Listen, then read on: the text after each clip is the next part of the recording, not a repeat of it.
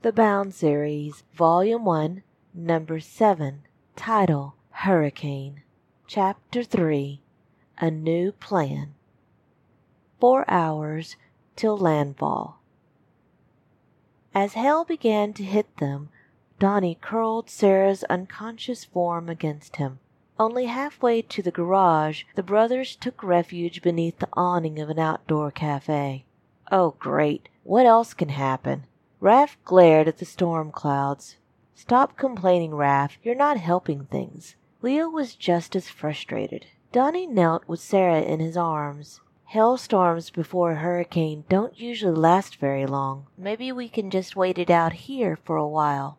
Raph and Leo immediately started to argue if they should try to make it back to the garage or wait. Mikey knelt down beside his brother. How is she? Donnie shook his head.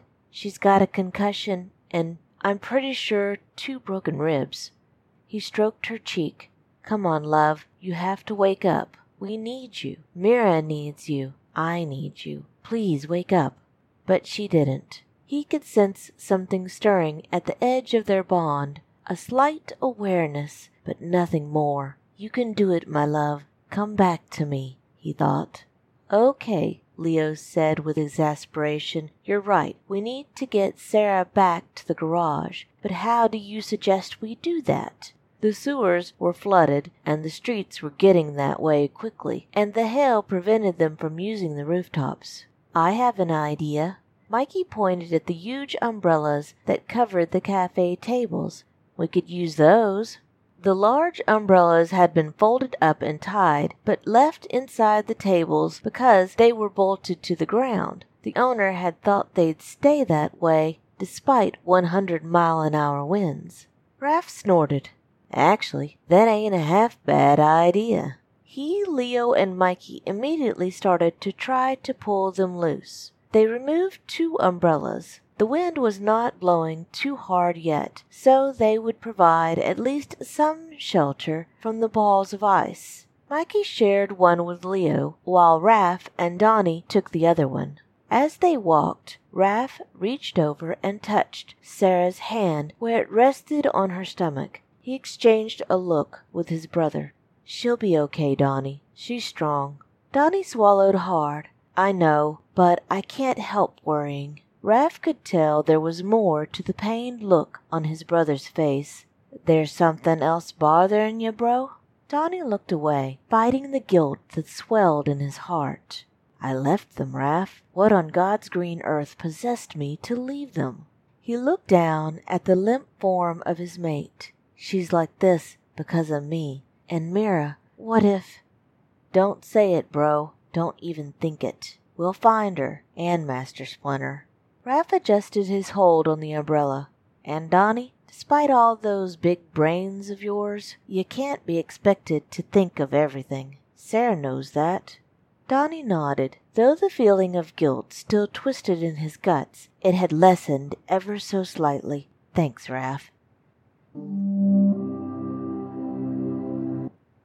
3 hours till landfall. Kat sat on top of one of the workbenches, frowning at the water now filling the garage. It was at least 2 feet deep. Worry racked her heart and mind. The guys had been gone way too long now. She wondered if something had happened to them, as she fought the tears that wanted to overwhelm her. I've already lost so much. I can't lose him too, she thought. A voice came to her over the sound of hail hitting the metal roof. Kat, are you in there? She sprang to her feet atop the bench. Raph! He and Mikey appeared at the wall of sandbags. Relief washed over her husband's face as they jumped in and waded to her side. She hopped down into the water, and Raph clutched her tightly in his arms. Not able to fight the tears any more, Kat clung to him. I was so worried about you. It's all right. His breath was warm in her ear. I've got you now, darling. Mikey looked around the half-destroyed garage. Where did you put the bag with the medical supplies? Kat pointed at the workbench across from them. I put everything up as high as I could. That's when she noticed the absence of the other brothers. Where's everyone else?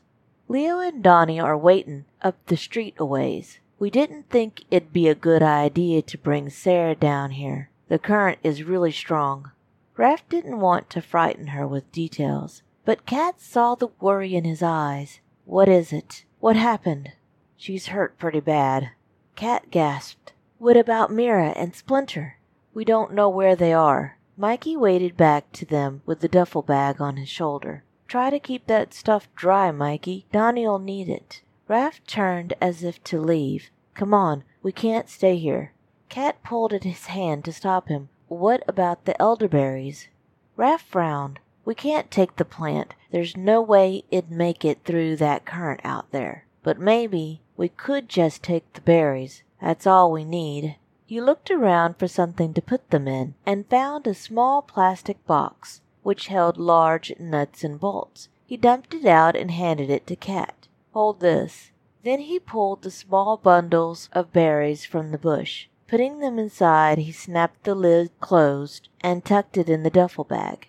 "Great. Now all we gotta do is find Mira so we can give them to her, and we have to find another place to wait out the storm since both our pads are flooded. Then we have to fix up Sarah." Mikey was doubtful they'd be able to accomplish any of those things at the moment. "April called a little while ago. She said she's staying and that we could go to her place." Kat provided the answer to part of the problem. Mikey's mood lightened. "Awesome call. What are we waiting for?" He headed for the wall of sandbags. Raph and Kat followed, pulling the door closed behind them. The hail had stopped, but it was raining again. As they reached the sandbags, Mikey spotted something. "Hey, Raph, check it out." The sewer slider. Raph was astonished to see the vehicle riding the current in their direction. "We'll have to make a jump for it." He picked Kat up in his arms, and they waded out to the street. Climbing atop a car, he looked down at his spouse. "We'll only have one shot at this, so hold on." His wife complied, wrapping her arms around his neck. Raph and Mikey jumped for the slider at the same time, but as luck would have it, the slider hit a parked car and jerked out of range at the last moment. Mikey was slightly closer and grabbed the side of it with his free hand. He tossed the duffel bag inside and turned his attention to his brother. Raph clutched Kat to his chest with desperation as he fought the current with his other arm. If she was swept away, as Sarah had been, they might never find her. "Raph, grab the rope." Mikey's grappler landed in the water no more than a few inches away. Raph snatched it up and allowed his brother to pull them to safety. Mikey had climbed aboard the slider and quickly pulled Raph and Kat aboard with him. "Thanks, bro." Raph took several deep breaths while Kat coughed up water. Once they were safe, Mikey sat in the driver's seat and started the engine. He struggled to steer the machine through the river of cars and debris to the place they'd left Don and Leo. At last he spotted them, standing atop a car. Mikey had to put the slider in reverse to hold position long enough for them to jump aboard. The slider. At least that's one piece of good luck. Leo sat beside Mikey in the front. In the back seat, Kat was nearly frantic at the sight of Sarah. Donnie tried his best to calm her, but she started sobbing anyway. He turned his attention to his younger brother when he noticed him pick a distinct direction. "Where are we going, Mikey?" "To April's." "She's still in the city?" Leo was surprised she hadn't left. Mikey couldn't help the small laugh. Probably couldn't stop filming until it was too late to evacuate.